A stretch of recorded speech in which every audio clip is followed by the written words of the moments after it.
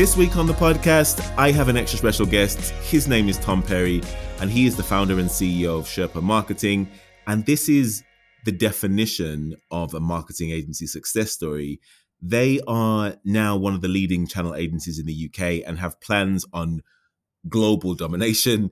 They manage channel alliances and partner programs for some of the biggest technology companies around in the world today. And for over 20 years, Tom has worked with vendors, distributors, and resellers to implement marketing strategies that have really achieved explosive marketing growth. He talks about the growth journey that they've been on from hiring his first employee to where they are now, which is pretty much on the brink of another truly remarkable and a really exciting chapter in the business's history and evolution. Tom's energy and his vision for the future of channel marketing, which is evolving, is really fascinating. And it's a testament to the idea that we've all heard time and time again of doing one thing well, staying in your lane, and really honing down on a niche. And it's taken him now to the brink of a truly remarkable chapter in the company's history. I'm just going to stop talking now and stop giving it the hard sell. I'll let you discover for yourself how good the conversation is. If you're interested in anything to do with channel marketing, then strap yourself in, because this is an absolutely fascinating conversation. So without me keeping you in suspense any further, my conversation with Tom Perry.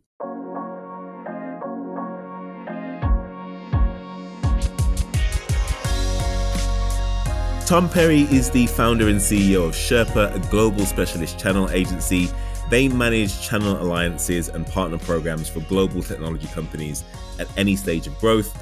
They have also developed and now operate the world's first partner experience platform, which they've built over the last 3 years, which technology firms use to drive revenue with their partners. Tom also speaks on channel marketing best practice, go-to-market for tech brands and channel marketplaces. He's also a dad, ex-international water polo player. I'm very much looking forward to the conversation. Tom Perry, welcome to Agency Deal Masters. Nathan, thank you very much. It's great to be here. Absolute pleasure to have you on the show. I thought a really interesting place to start would be to talk about channel marketing in the context of the B2B marketers toolkit, because a lot of B2B marketers kind of understand channel marketing, they get it, but it's still widely under-recognized, I feel, and sort of underappreciated in terms of its importance to B2B marketing. Why is that, do you feel? I think that in the B2B space, you've always had this kind of tension between what tech vendors do in their direct marketing, direct to the end consumer, and the marketing they do through or with their channels. And so there's always this kind of balance that they're trying to achieve between the two sides of that. Channel marketing's been around for 30, 35 years in its current form.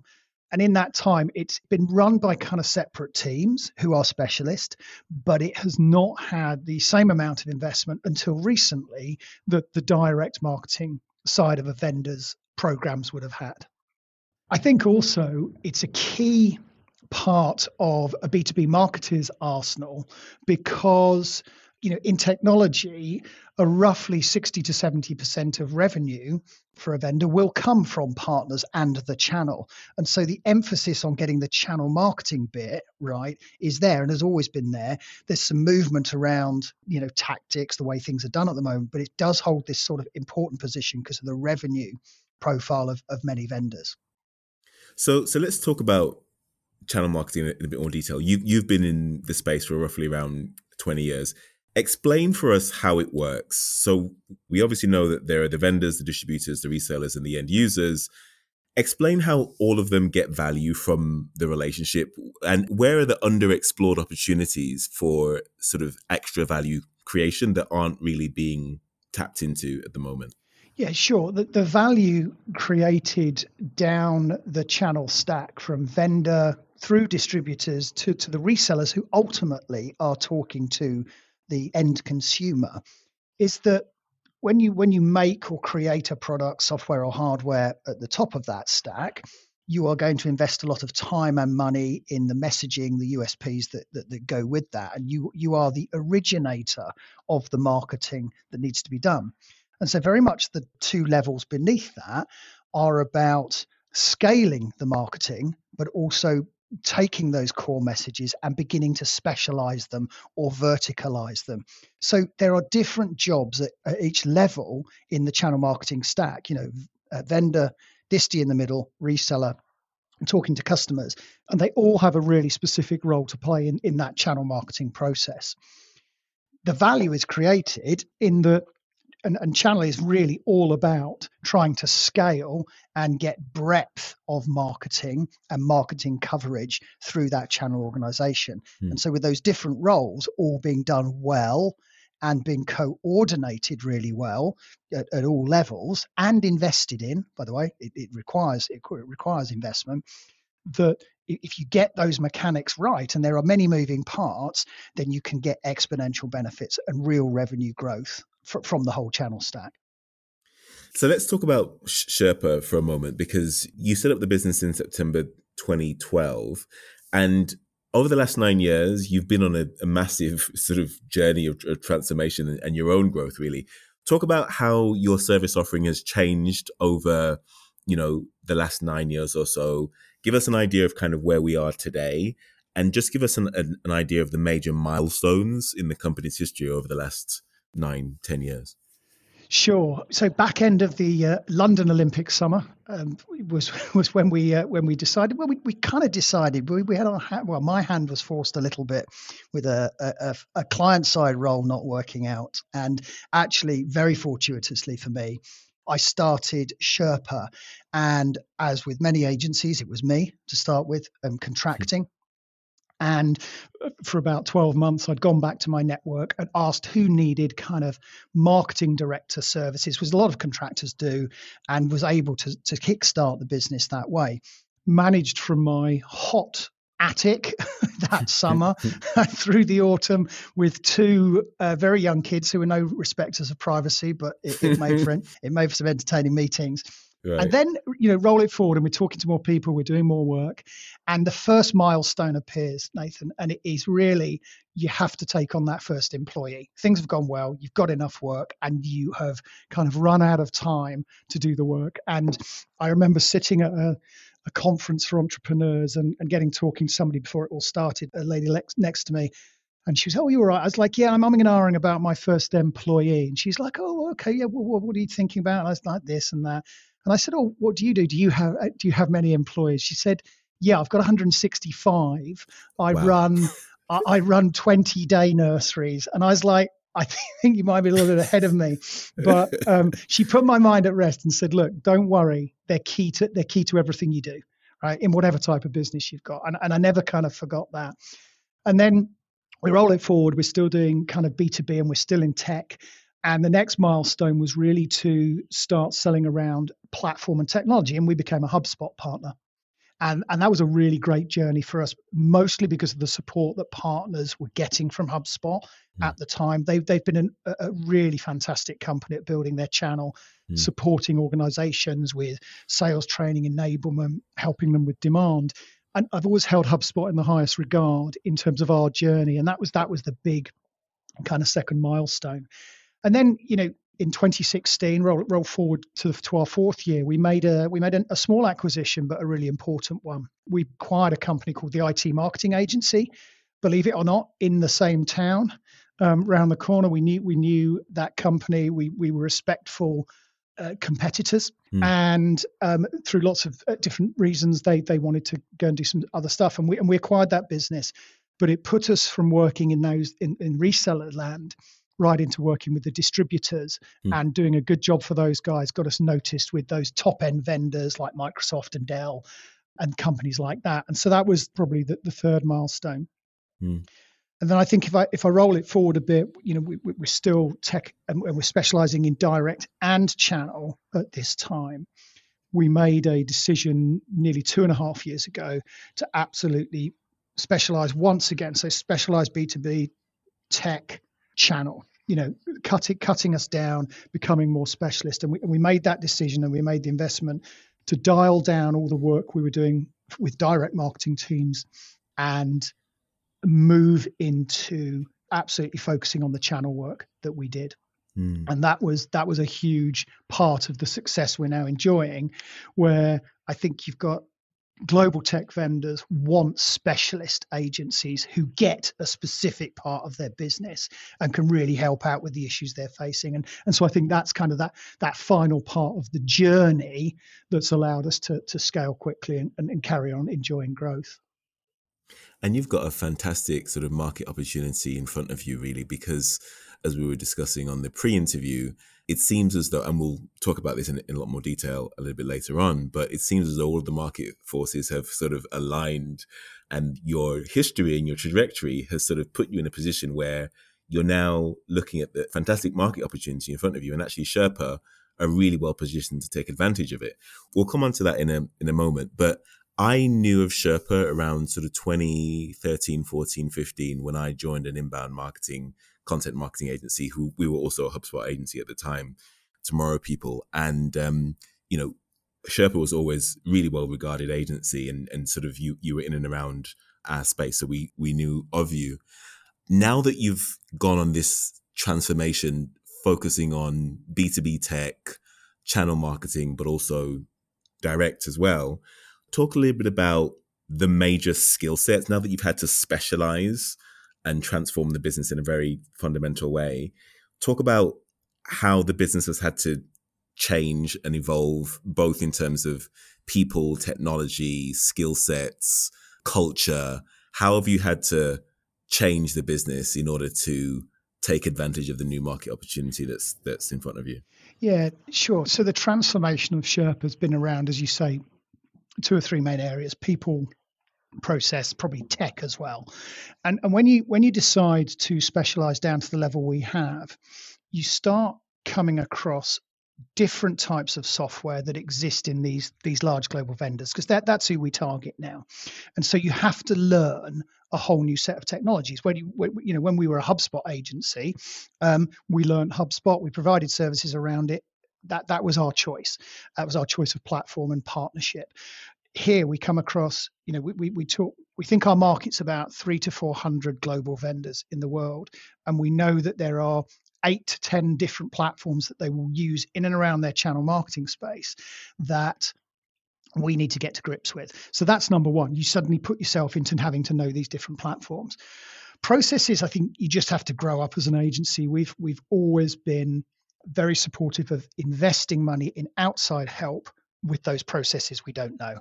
Finance, ops, CRM even, ERP, whatever it might be, we've gone out and sought expertise in process. And I think you can buy that off the shelf, but you just need to be conscious of making the investment. And then the third area is the people. And I think this is, it's oft said, but it's the most important part.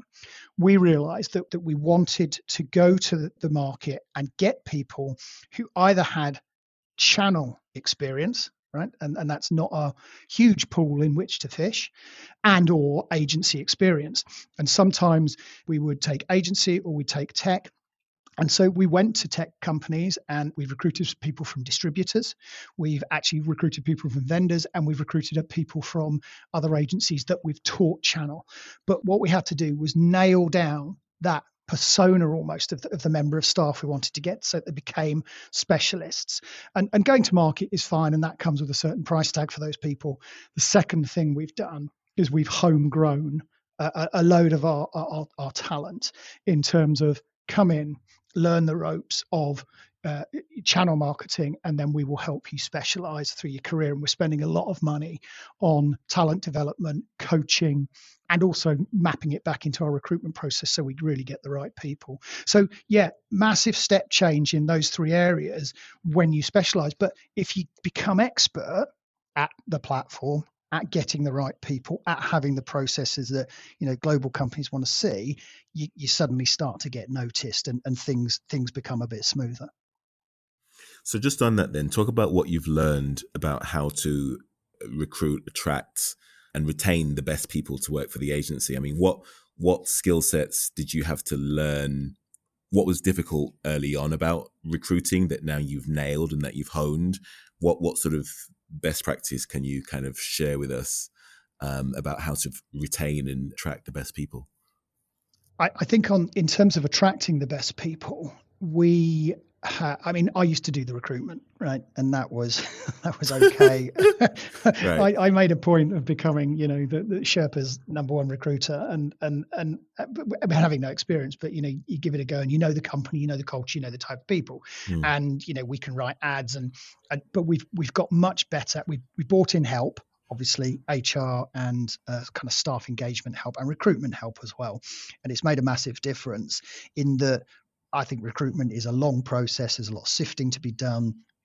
Platforms like LinkedIn or Indeed allow people to apply with 2 clicks without much thought. So there's a lot of sifting, a lot of heavy lifting and work that needs to be done. So I think most certainly getting the help on attracting talent, but being very, very specific about the types of people we want to get and what we're looking for. And I get involved in some of our senior recruitment, but I leave it to my functional teams now to recruit the type of people they want. And that's also made a massive difference. I do get much more involved now in the retention and the development of our staff. We're just about to employ the services of a full-time head of people who will look at staff engagement, personal development, well-being, diversity, inclusion, belonging, all of those things that are really now important post-pandemic, touch wood, but post-pandemic, we've surveyed our staff and they want really different things from our company and our agency than they did 2 years ago. They really do. And the world has moved on at a pace. And yes, tech's been insulated and we've ridden the storm. And now we're going to invest in significant sums, I think, in as you say, retaining the talent that we've got. It's hard to find people. You've got to get them in, train them well, be totally supportive, but also show them the next step, the next 2 steps, what we're doing in the wider society, what we're doing in charitable endeavors. All of those things are much more important than they were, I think, 2 years ago.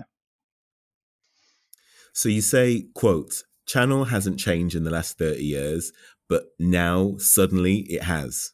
Explain. Yeah, my channel hasn't changed for 30 years. I haven't been saying it for 30 years, but it's sometimes things. No, I think in all seriousness, there's been a model of channel management and ultimately channel marketing that has been driven by quarterly revenue cycles, kind of commercial deals that are done at the outset of joining a channel. We'll give you some money marketing back. And you've only had 2 or 3 different types of partners. We've talked about them before. You've got the vendor at the top. We've had the disty and the reseller. Over the last few years, there has been a proliferation of new different types of partners.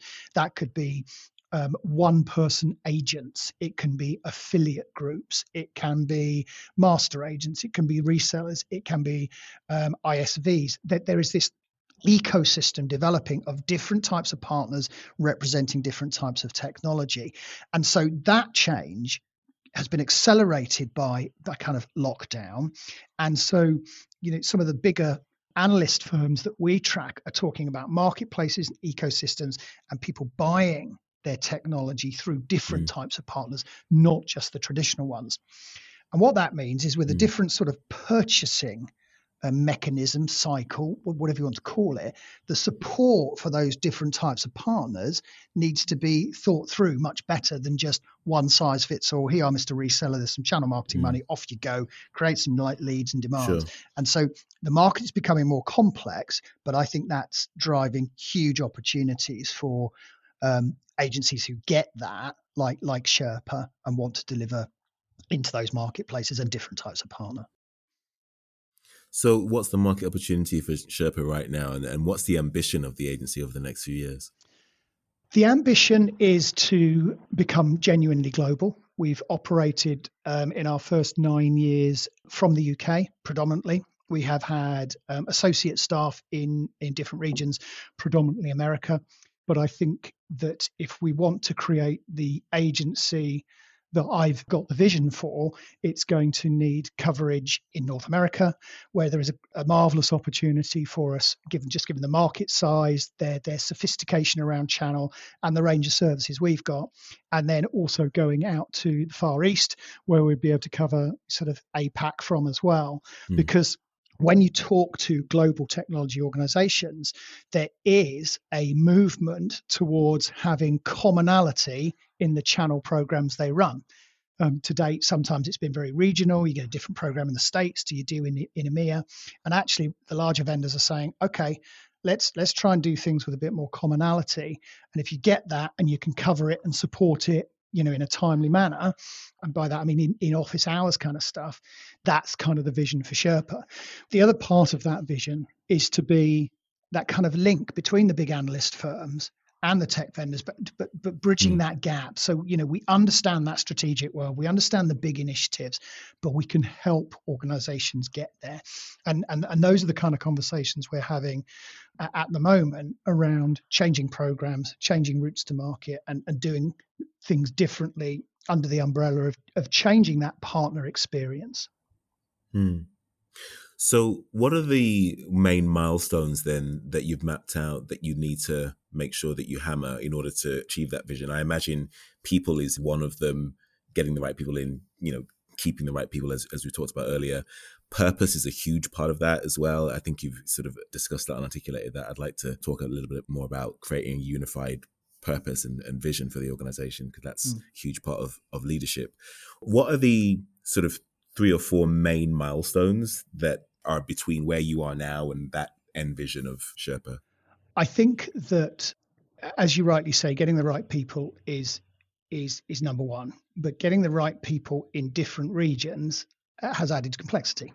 And I think that Sherpa opening a physical location and presence in America is probably the next part of our journey, and then driving revenue in that region and then replicating that model. So there is a reasonably well-defined plan, and agencies, not necessarily in our space, but who have gone to America, they've flourished, some of them, and there seems to be a model of you export some of the great values, the great processes that you have, the messaging, into that theatre. And I think that we will look at sending somebody from Sherpa to open up there, because they will drive our revenues in that way. But no hard and fast rules around that. We're open suggestion. I think the second thing is that you get to a stage in every agency's life where, and you get to 7 figures and beyond. And I think you want to go a bit faster. And so I think that there is a financing discussion for Sherpa, which we've started on. And I think, you just need a bit more petrol in the tank, as it were, if you want to go quicker. And that's where we find ourselves. So, we're not ruling out acquisitive growth. We're not ruling out talking to VC companies about how we might go quicker, because we've really found our place in the world, Nathan, and having that certainty and a plan. And we've just finished a big 3-year planning process with our board. And having all that in place makes a massive difference when you want to talk to different types of finance organizations. So I think making the decisions of when to go physically, get into that theatre, having enough funding behind us to do it and make sure, but also then bringing it back to the processes of management and some of the rigor that we have as an organization around reporting and client delivery, client success, employee well-being, all of those things we need to maintain. And we need to maintain our culture in order for us to thrive kind of on a global basis. Really interesting. So let's talk about private equity then, and sort of that injection of cash that you're looking at. What will that injection of cash enable you to do, and how will you be investing that money over the next sort of few years or so? As I said, VC or other money. Okay, Nathan. It doesn't necessarily have to be VC money. We could look at finance from other sources, but VC PE is definitely one of the options for us. It would allow us to expand quicker. It would allow us to market further and harder and deeper into those new markets we want to go in. We've nailed our kind of marketing engine over the last 18 months, spent a lot of time and money on getting right data sets, right messaging. We do a lot of content marketing. We talk to the market a lot for latest sort of trends and initiatives. And we're involved with the analyst companies as well. And so you're able to see what's coming up. And I think it's really, really important that when you have these building blocks in place, the injection of finance would allow us to go a bit quicker. And I think hopefully, is bolt into the Sherpa organization, or add complementary companies that are either channel based or are specific discipline based that we see a need for. And that could be around data, it could be around creative, it could be around systems, just so that we have a vision of a business that manages and builds platforms, but also manages and runs the services off them. And I think, with an injection of cash, you can get to that sort of that vision for us quicker. I know you've been speaking to a lot of people in the M&A space recently. Let us know as well. We know a few people in that space that we can put you in contact with. But from your research that you've done so far, what do you feel buyers typically underestimate in the sale process, and how are you going to avoid those? I think the big one that gets underestimated is culture and the clash of, if you're going to go and buy another company or acquire somebody. And I think sound financials, don't get me wrong, market presence, all of those things that are kind of binary and you can see, are there. It's those softer elements of acquiring a business that I think are sometimes are underestimated, but are massively important. I think, 1 and 1 needs to equal more than 2. In acquisition land, and often if there's culture issues, you don't even get to 2, and I'm very, very wary of that. I'm also aware of that because we've spent a lot of time working on our culture, and I like it. It seems to work for us, and I'd want to kind of carry on with that. And so I think that's number one. I think the other area is channel and channel marketing, as we talked about, is a specialist area, and there are areas of the market within channel. So, you in channel, we could be talking to Deloitte or Atos.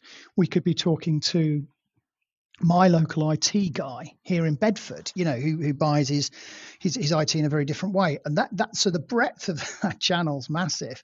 And I think you mustn't underestimate, if we're going to go and acquire companies, where they specialize. So somebody specializing in the agent space, or resellers, or with disties, or at that top end with GSIs, you see you can plug in different certain skill sets. And I think that's something we'll be looking out for as well. So you talk about the importance of culture and people. I know that that's important to you because you brought in the heavyweight, which is Nikki Gattenby. Amazing to have her as on your board. Is she a non-exec director? I think she is. Why did you bring her in? How are you working with her? What value is she adding? Nikki Gattenby is just amazing and epic. Yeah, it's a good lockdown story, Nikki's engagement with Sherpa. I was on one of those Zoom calls, when you were prepared to do 6 or 7 a day. And still doing it. Still doing it. Yeah, I think that's the model here, Nathan. Anyway, and I was on one with Nikki and a guy called Johnny Twos from the Lab Group. And Brilliant. The three of us started having a conversation. We kind of took this one Zoom call over a little bit, and I've kept in touch with both of them. They do great things, the pair of them. But I thought Nikki was just starting on her NED journey. She'd come out of PropellerNet down in Brighton, where she'd run it for 8 or 9 years, and I just thought, it's so worth having a chat to Nikki. We had a chat, and the stars aligned almost. We needed certain things like people, culture, which, she's written her book Super Engaged, which is I'd recommend to anyone. And it was just apparent that on that side of things, where we did need some help, that Nikki would drive us there. But she'd also run a business, and she'd been at the top of the her agency, and she'd been in that kind of slightly lonely seat, and been there and done it and come out successfully, and was now doing this thing. And we got talking, and so Nikki joined us as an NED. I think we did 2 or 3 meetings, 2 meetings where she observed. Then she got sort of stuck in, and then I was like, I really want you to chair our board, because she'd just grown into working with us, and it seemed like the next thing to do. So the whole people process of what we're doing has moved on, but Nikki has been absolutely kicking us to develop our 3-year plan, nail those milestones that we've talked about, and has been brilliant for me in sort of, that presence on my shoulder, sort of going, come on, Tom, you got to get on with this. What you doing? You said you were going to do it. Yeah, get it done, boy. Come on. And then, and do you know what, Nathan? It's probably the best example I've got of throughout all of Sherpa's 9 years of going out and not being afraid to pay for that expertise that can lift you to the next level. And it's been so vital. It's been a really, really fruitful. I think we're nearly at our first year anniversary, but it's been a really good part of our journey working with Nikki. You pay peanuts, you get monkeys, as they say, and you need to really invest in the right talent to take you on that journey. Really interesting to hear that. Last question before we get into our favorite questions towards the end of the interview that we ask everyone. What have you learned about business building specifically that I guess when you started Sherpa that you were just no good at all? And what have been the biggest growth areas for you over the last sort of 9 years that you'll like to share with us? Sure. I think when you start any agency, you're the generalist, you do everything, right? And you soon work out the stuff A, you don't like, and B, you're rubbish at. And I've been pretty honest with myself about what I've been, not good at. I think anything numbers driven, which can be, purchased with really good expertise was a really early learning for me. I used to go to these entrepreneur events when I was a one-person company, and they'd go, don't do your own bookkeeping, whatever you do. And I was like, oh, I'm doing my own bookkeeping. It takes me ages. I'm really rubbish at it. So, you learn these little things. And I think there's lots of process stuff. Actually, we had a really great NED for about 4 years called Martin Norbury, who I think specialization was taking businesses that had established and getting them to that first sort of rung of the ladder where you'd got departmental specialization, like process around ops and finance and all that stuff. And so again, bringing in the expertise as needed. But I think the learning over the last couple of years, and it's been an unusual period of time, but it's made me realize that there are inflection points in any agency's journey, and you get a decision of whether to invest or just keep doing what you're doing. And we've had 2 or 3 of those. Like, we bought that company in 2016. It wasn't immediately obvious. I wasn't looking for a company. The choice to try and develop some of our own tech takes money. The choice to go out to the market and get some finance, there comes these points. And I think because you're not so much in the day to day, you get longer thinking time about these big decisions. But I think you've got to go for it, but go for it in a responsible manner and not be afraid to invest. And that's been my last kind of 2 years. And so on that, we are running with my 2 fellow directors. We are running. I can't believe this. I kind of own most of the company, but I'm still able to do it. We've got some money in an investment fund, and we've got a pitch for all of our 3 things. Across the 3 of us, the things we want from that fund. And Nikki's going to run some. Nikki and our FD Serena are going to run a sort of internal Dragon's Den where I've got to pitch my own money, which sounds totally odd, but I think it's a really good process for a go-to. That's because a good idea. we go and make business cases for those things that we think the business requires to get to the next level. Oh, I'd like to have a seat at that table. Be a fly on that wall. Well, maybe you could, Nathan. We'll see. We'll see. Thank you for sharing that with us. Okay, let's get into our favorite questions. Now, these are the questions that I ask all of my guests, so I'm super excited to ask you some of them as well. Sure. Who's the person behind the brand sort of questions? So start with the easiest one first, and then they progressively get harder. Tell us about a time when you failed and what you learned from the experience. I think I would go back to something when I had a client-side job, and I had a very, very large direct mail campaign going out to thousands and thousands of people in a business I was in at the time. And my marketing director at the time, I think I was a marketing manager, was like, have you checked all these phone numbers? Have you checked, all these response mechanisms? I was like, yeah, sort of blasé mid-20s, water polo type. Okay. Yeah, it's fine. Yeah, it's done. Let's get it out. Let's get it to the printers. In those days, you pushed go and everyone was like, oh my God, it's a big deal because you're printing 50,000 of these things. And I hadn't checked one of the numbers. And unfortunately, we then sent out this direct mail, and we got some people ringing in saying, this number, one of these numbers you put on is a kind of dating line. And and not the most high end dating line, right? So I was like, And there's 50,000 of these things flipping around. Now, the lesson I learned at that point was don't bullshit your boss, right? Number one.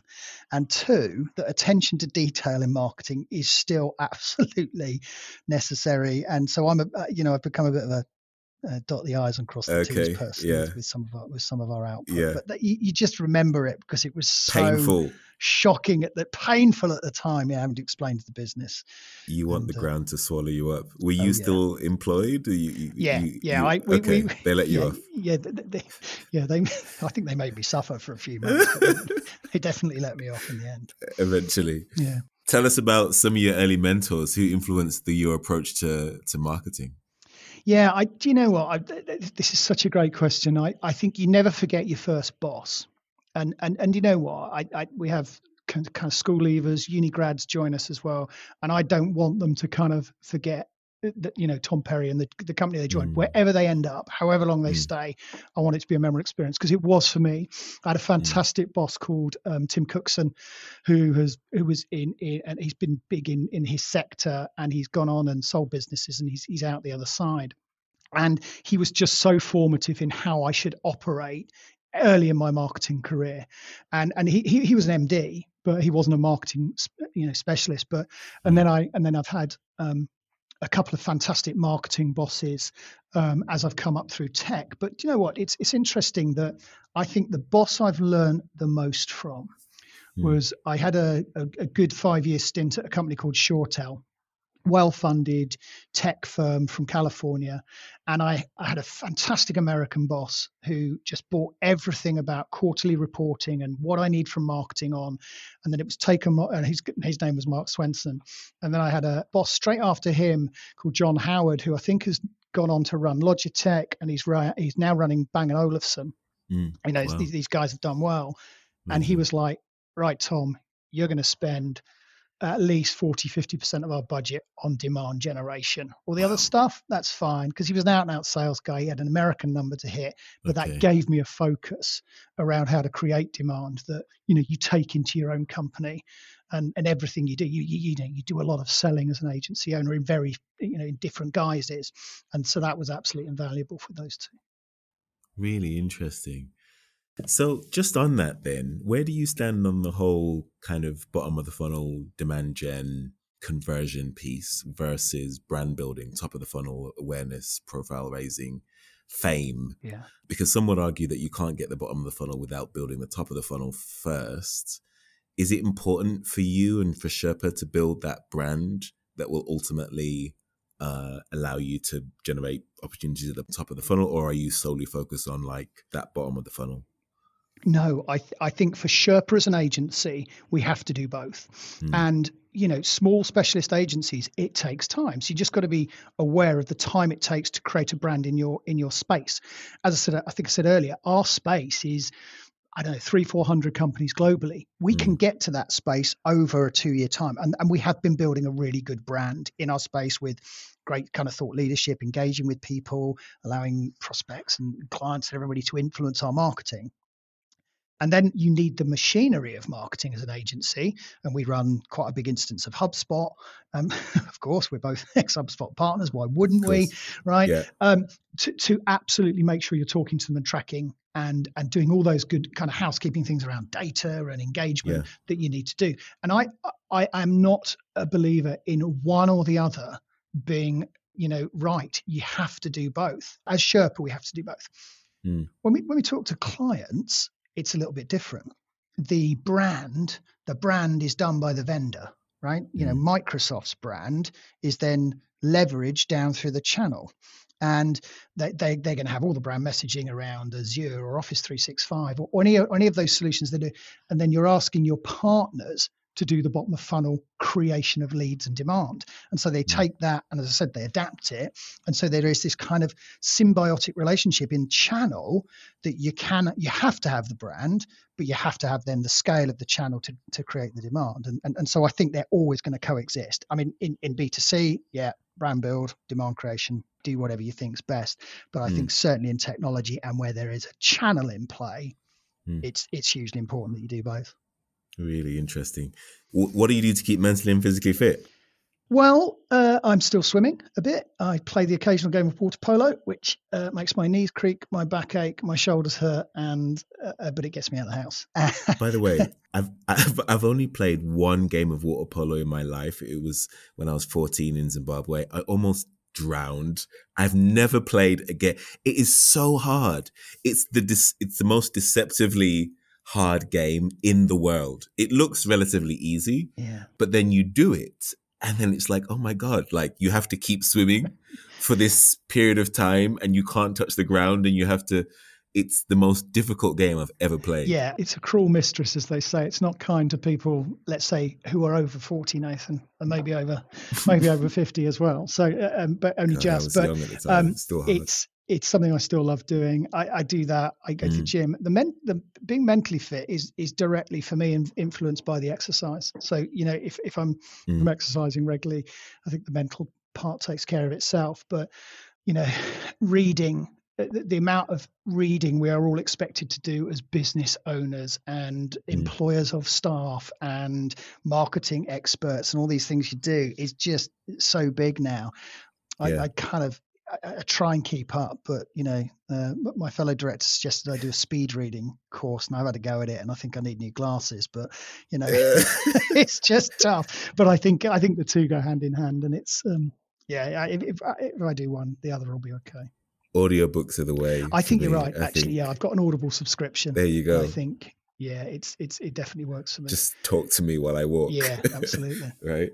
Amazon Prime or Netflix or Disney Plus or Hulu or BBC iPlayer. What are you watching or streaming? That's good. Well, we have them all, of course. I've got a 13-year, 11-year-old who sign up for whatever is available. Right. I'm on Apple Plus at the moment because I'm a big Ted Lasso fan, and but normally the go-to for me, Netflix. Kind of Ozark, those kind of American series that are done so well. There's a proliferation of amazing content. We live in a very gilded generation for TV content. I think you can find whatever you like, and it's amazing stuff. I think it's definitely the golden age of TV again right now. It's brilliant. There's so many options. Yeah. Last couple of questions and then I'll let you go. When I'm going through difficult patches in my life, I remind myself of inspirational quotes and people that I admire to get me through, like Viktor Frankl's Between Stimulus and Response. There's choice.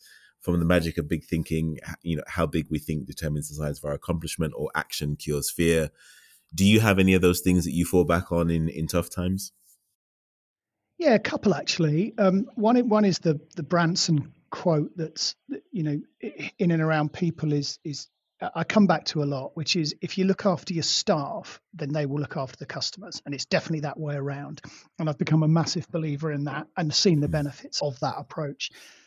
Whatever you think of Donald Trump as a politician, and I not much, but his thinking big kind of take on the world is something that I've been guilty of not doing, and so it often pops up into the back of my head. Are you thinking big enough here? Right? What do you want this to be? What sort of people do we need? Are we going to pay some more money to do that? Are we going to, go here, go there? What are we going to invest in? And I think sometimes I just get that gnawing little voice. Maybe it's not Donald Trump. Maybe somebody else said it, and I can disavow myself of connection of aligning yourself with Donald Trump. I'm certainly not aligning myself to Donald Trump, Nathan. But But there are a lot of lessons from Donald. I think he's a fantastic marketer. I think he's an underrated marketer, underrated brand builder, definitely. Phenomenal brand that he's built for himself. Yeah. You and I are sort of making the case for Donald here. We're moving away from his politics and focusing on that. Let's get that on record.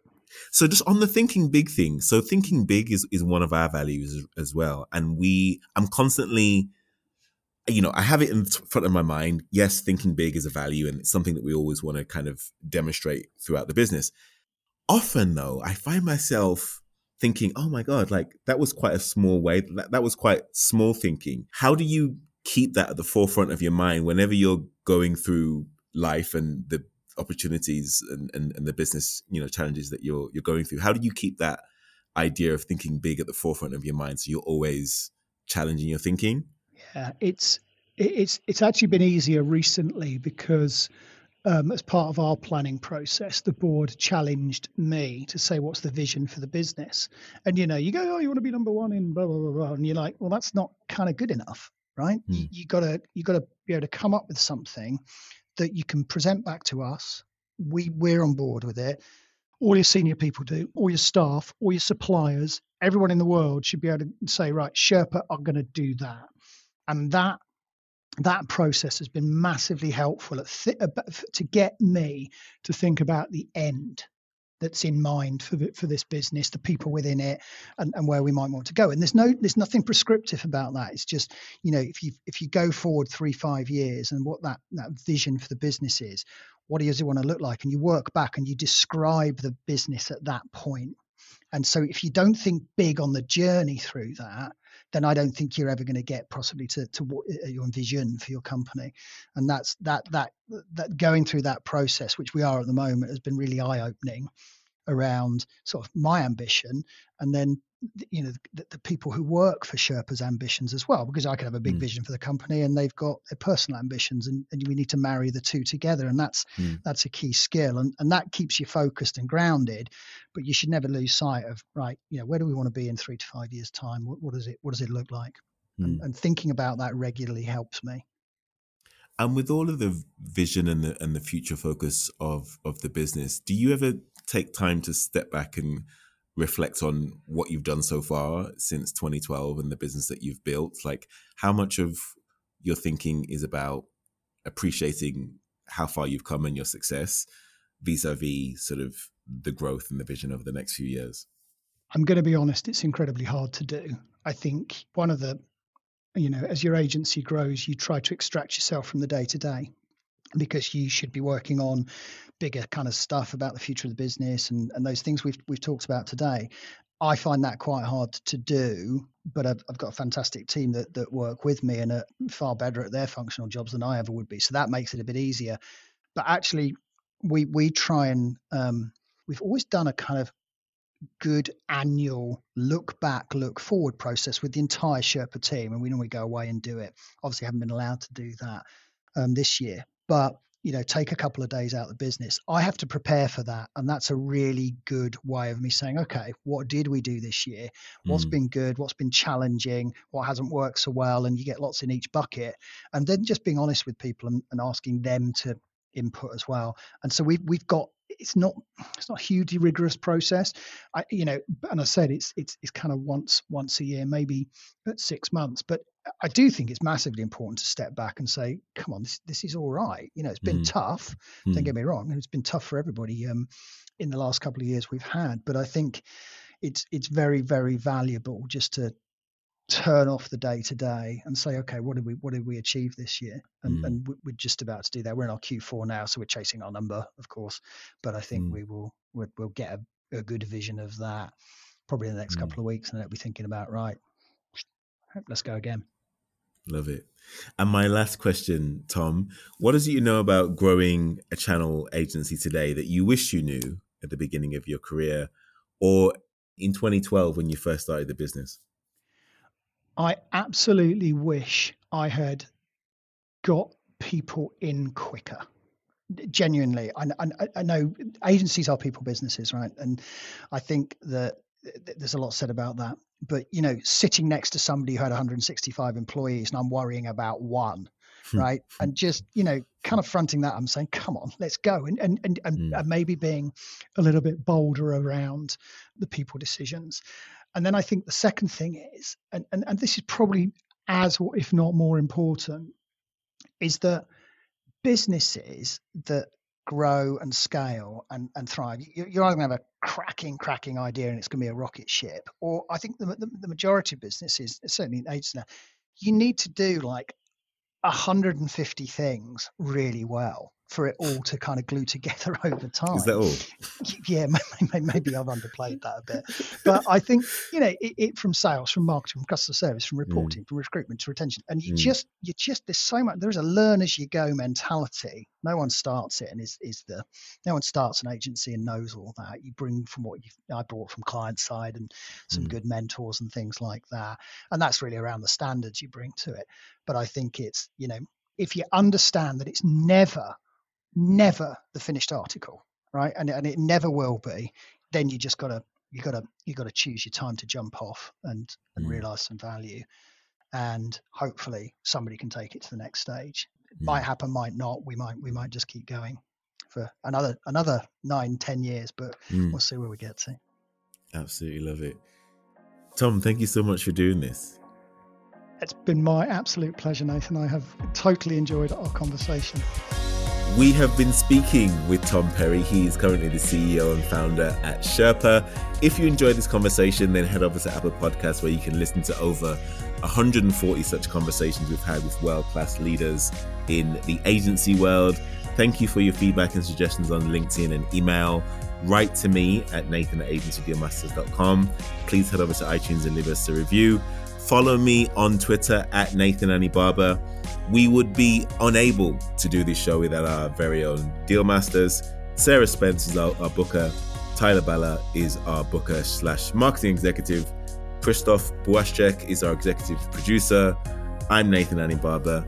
You've been listening to Agency Deal Masters.